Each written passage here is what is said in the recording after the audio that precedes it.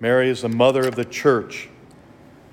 What an awesome gift has been given to the church in allowing us to recognize Mary in this very sacred and precious gift, to recognize her protection and care for each of us as a church.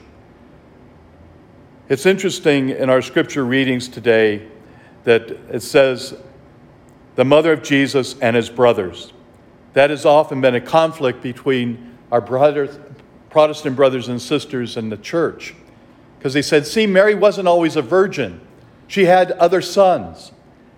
But they failed to recognize the tradition of the Jewish people, and what the word was used did not mean just brothers. It also meant cousins, because there's no word in the Hebrew that means a distinction of brother and sister. Brother, sister, cousin, close relations were all considered brothers.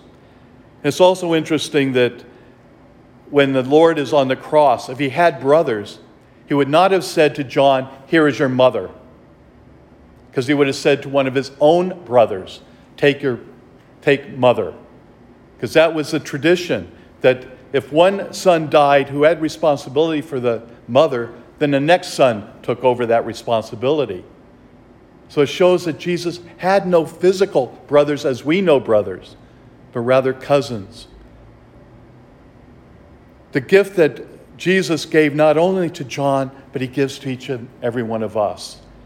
And I don't think we take that gift as seriously as probably we should. Coming from a Protestant background where Mary wasn't really considered as much of anything other than giving birth to Jesus, we need to recognize her incredible gift that she has to offer us. Her protection, her guidance, her love. I think too often we can dismiss the incredible gift that she can give to us. The rosary is an awesome prayer.